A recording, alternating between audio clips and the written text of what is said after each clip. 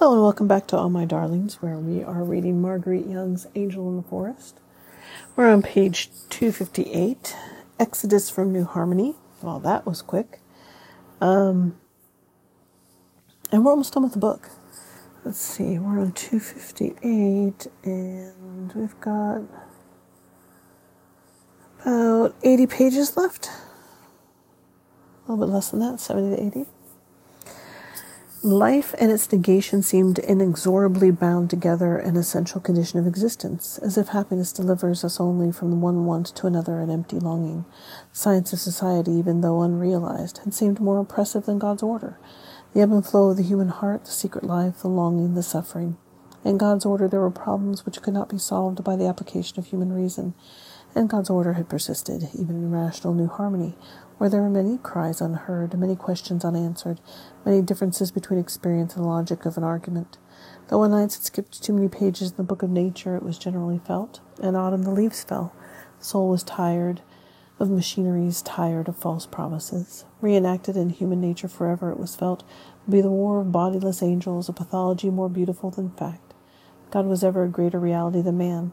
God, the great Father, bound self to self, assured a continuity of events from the beginning to the end, made the future to include the past, made it impossible that anything be lost or forgotten. He respected the individual. He led him not to the chill periphery of things where color loses its color.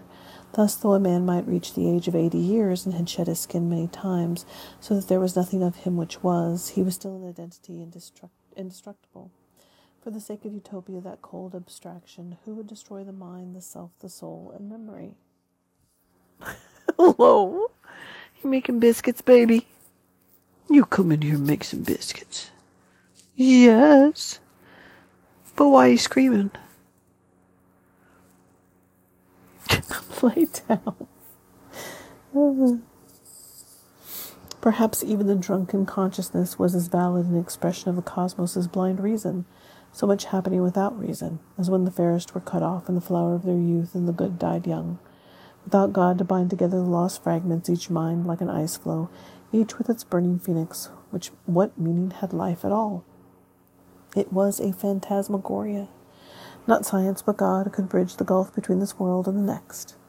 Meanwhile, as emotion seemed about to take the place of reason, a quarrel, long brooding, arose between Robert Owen and William McClure. The great communistic venture was doomed to close ignominiously, with a dispute over private property between the two directors of a movement which would have abolished private property ownership forever. William McClure, it may be remembered, had limited his investment in Utopia to $10,000, the price of an empty convent or an Indian village. William McClure was no savior of society. Convinced that Robert Owen's extravagance and disparagement of money had led him to ignore these boundaries on high finance, he put up bulletins at the tavern and other public places to announce his divorce from Robert Owen and the science of society. Accordingly, said William McClure, would not pay off any debts contracted by said Robert Owen, or in any way be responsible for any transactions said Robert Owen might do or attempt to do in said William McClure's name. The language was legalistic, with not even so much as a swan song for the cubes of human populace, the scales of character and virtue, the truth which had faded at the moment of its realization, the permanent closing of accounts with a higher reality than finance. All William McClure was looking out for was his own ample pocketbook. Robert Owen replied by means of other bulletins to what he termed this extraordinary advertisement, that the partnership between himself and William McClure was in full force, that he would pay all debts contracted by William McClure in his name. He hoped to come to a reconciliation of their differences, so vast had been their agreement on a program to rehabilitate the human race. William McClure could not say that who stole his pocketbook stole trash. He was not to be deceived by the withered flowers of an arid rhetoric. He called Posey County's hard-riding sheriff. Either Robert Owen must produce that greatest of all miracles, cash, or be thrown into the Mount Vernon jail. William McClure was sick and tired of the whole fantasy he had seen in operation. If Robert Owen imagined that his nose was made of glass, that was his business, not William McClure's. A rational society at this date was as realizable as centaurs in the Lake of Charon. Though they had denied revealed religion, they had promised the impossible, such as a 3-hour working day, such as that saints shall run after their heads when they are decapitated. William McClure did not propose to lose his head. He objected to the whole prodigious constellation under his ex-partner's hat, no greater opium eater than Robert Owen, imagining that he could drag the whole of humanity up Jacob's ladder. The sheriff was inclined, of course, to favor William McClure's views. Oh, how he would enjoy clapping this rabble-rouser into a rectangular-shaped jail as cellmate to horse thieves, chicken thieves, and wife-beaters, and there let him organize such scattered shimmers into a science of society. If he could, and let them all dangle by one noose from a sour apple tree.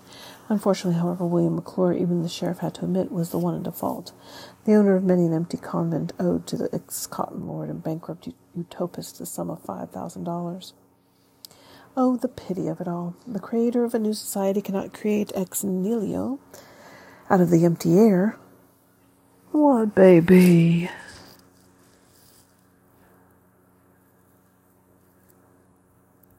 Just make your biscuits.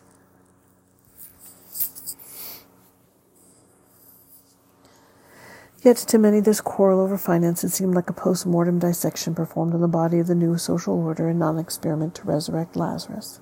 Let the dead bury the dead was William Taylor's merry comment as he handed out free drinks to everybody. Poor, disparaged human nature. As the curtain was about to go down on his little drama, Robert Owen declared that man was not the subject of praise or blame. What he had held to be true in the beginning, he held to be true in the end. Still, in spite of all that had happened, there must be disentangled from this great mesh of particulars certain fundamental threads or principles by which man could best be guided to the attainment of a meaningful happiness. That happiness would be neither an eternal space nor whiskey. Still, in spite of all that had happened, he believed man's true goal to be not lonely grandeur, but cooperation, an order excluding the incomprehensible part of self, that bee which is thought to hum after its existence has terminated. Else Hamlet himself were the character of all mankind, and every man suffering more than he deserved. For too long, obscurities have been allowed to distort or blot out man's true nature. Wars have been fought, whole nations emasculated, merely for the sake of a ghost in clanking armor, a hallucination. Away with fantastic prophecies extracted from the flight of birds, wands, words from which every hope could be derived, superstitions, miraculous cure, spectacle of Trojan horse, expansion at any cost. The old wranglings among gods and despots, for if once these were dispelled, then man would emerge as a being to whom all things are possible. Away with claptrap and up with the flag of united labor. How many, through wounded pride, love of personal power, thwarted ambition, and other unworthy emotions, would combine to blow athwart, if they could, the course of irrational labor. Passivity under such a mastery would lead to total death, both of the individual and society. To avoid that disaster to the world, this community had been organized. It was a dire necessity that now, before the coming struggle of powers and mighty deadlock, a science of human nature should be evolved out of man's reasoning nature, that people, the great mass of mankind, should no longer expect a higher power to bend the lightning or translate them upward to a golden sphere beyond the region of air, while the real problems persisted as old as the hills. What happened to this world would never be the result of a disembodied spiritual beings acting upon it from afar, but the consequence of the composition of human nature and its institutions. Even the red-blooded pioneer was become, as a result of nothing mysterious, a mystic albino with bleached silk hair, the eyes of a partridge, the wings of a heron, a progress exactly negative, the attainment of purveyors and illusion whiskey. Time and again man had been brought to the brink of nothingness with a Bible in one hand and a whiskey bottle in the other. Time and again the workers have been deceived by pure fictions, the wild dreams of the conservatives posing as the apostles of a future world. They had expounded doctrines repellent to common sense in order to keep the people both baffled and enslaved. Even on the sacred heights of speculation, the exploiting landowners and manufacturers have been true to their own interests. They had spoken in strange tongues. Though I speak with the tongues of men and of angels and have not charity, I am become as sounding brass or tinkling cymbal. And though I have the gift of prophecy and understand all mysteries and all knowledges, and though I have all faith so that I could remove mountains and have not charity, I am as nothing. The despotic governments must bear responsibility for the debacles in which they come to end.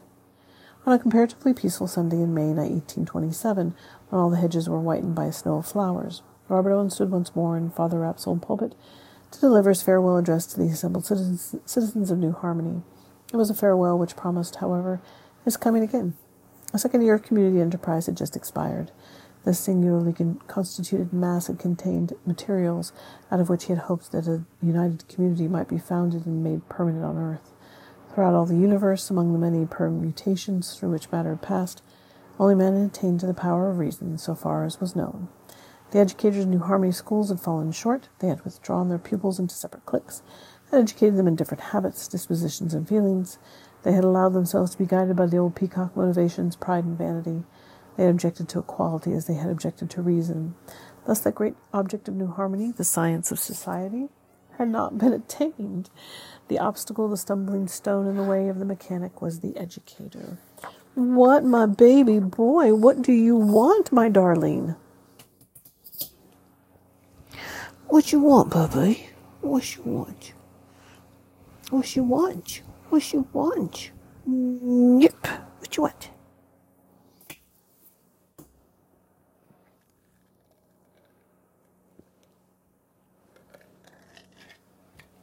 You just want to be petted?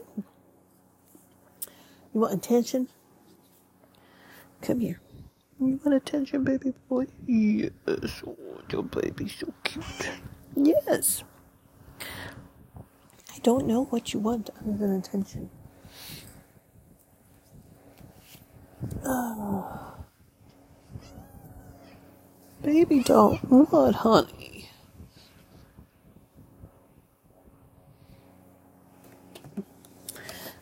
Oh, shoot. Yes, that was my bookmark.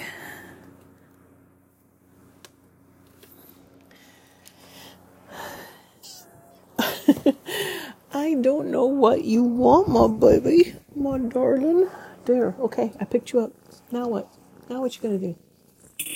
Besides purr. Robert Owen had observed the most subtle processes of man's repression. He would employ in the world what he had learned in the world's theater. There were nations betrayed. There where nations betrayed each other, he would remember the betrayals among individuals in New Harmony. A complete reorganization of the world was necessary in order to lay the numerous ghosts of civil and holy wars.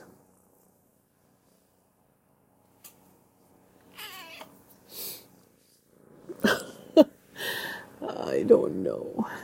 I don't know what you want. You're just going to have to relax here, okay? Just relax. There was a man in New Harmony who refused to carry his own shirts to the laundry. Thus he had become himself the symbol of exploitation, the despotic power, the unholy aspiration for supremacy. Seraph and Snake had dominated side by side with the shirt the working classes of the world. For the sake of a shirt, Seraph and Snake were first erected. Such powers were the true enemy of life. They sprang from the same low mental level, the conspiracy of priest, politician, and businessmen to present a united front against those poor washwomen who had not the shirts on their backs, the workers of the world. Capitalism had generated its protective religion, the values to uphold a high finance. Such heaven as priest, politician, and cotton lord prescribed is always a circle drawn away from the real circle of mankind, a community of gilded dragonflies, a community of grave digger spiders. Baby doll. What? You are purring. Yes, you are. Listen to you just purr, purr, purr, purr, purr. I am paying attention to you. I am petting you.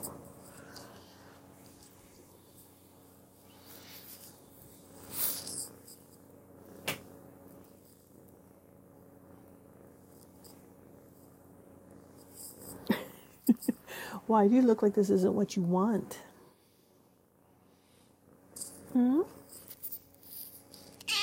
Okay, well, I'm going to put you down because I don't know. I don't know what to do. Go on. Go on. The most trying period in New Harmony, Robert Owen said, was now past. It had been, at its best, no non-rational operation, but no ghostly promenade between two stars, not an intrinsic incoherence, but an attempt at social reconstruction on the principles of an eternal truth. They had witnessed many steps for the improvement of man's condition. Those who had elected to remain in New Harmony might accomplish much for the advancement of the human race. New Harmony, although not itself a community in the strict sense, was surrounded by communities. Applications were being received every day from people far and wide who had heard of this golden rose, the science of society. There was a great difference between New Harmony and its beginning and New Harmony now. In the beginning they had been strangers to each other's characters, habits, sentiments, and very generally names. Now, however, as the science society had got its foothold, they had acquired similar views and similar wants. Since those persons had removed from New Harmony who had been disposed to do so, the remainder of the population were gradually taking the situations best suited to their inclinations and former habits. The saddler was become a saddler, and the wheelwright was become a wheelwright. The baker was become a baker, and the carpenter was become a carpenter. The lands around New Harmony had been put into a good state of cultivation and were well fenced. This territory exceeded anything Robert Owen had ever seen in Europe and America, both in its natural situation and the immense variety of its productions. The rich land, intermixed with islands, woods, rivers, and hills in a beautiful proportion to each other, presents from our high ground a prospect which highly gratifies every intelligent stranger. The bad reports which had gone out might serve to keep New Harmony from being overwhelmed by numbers.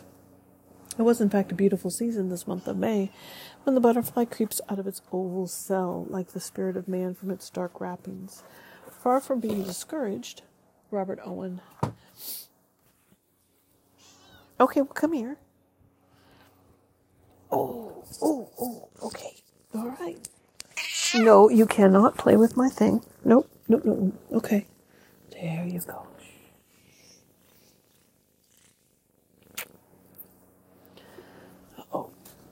Oh, somebody's coming to... I'm going to have to finish this later. Thank you for listening. Bye.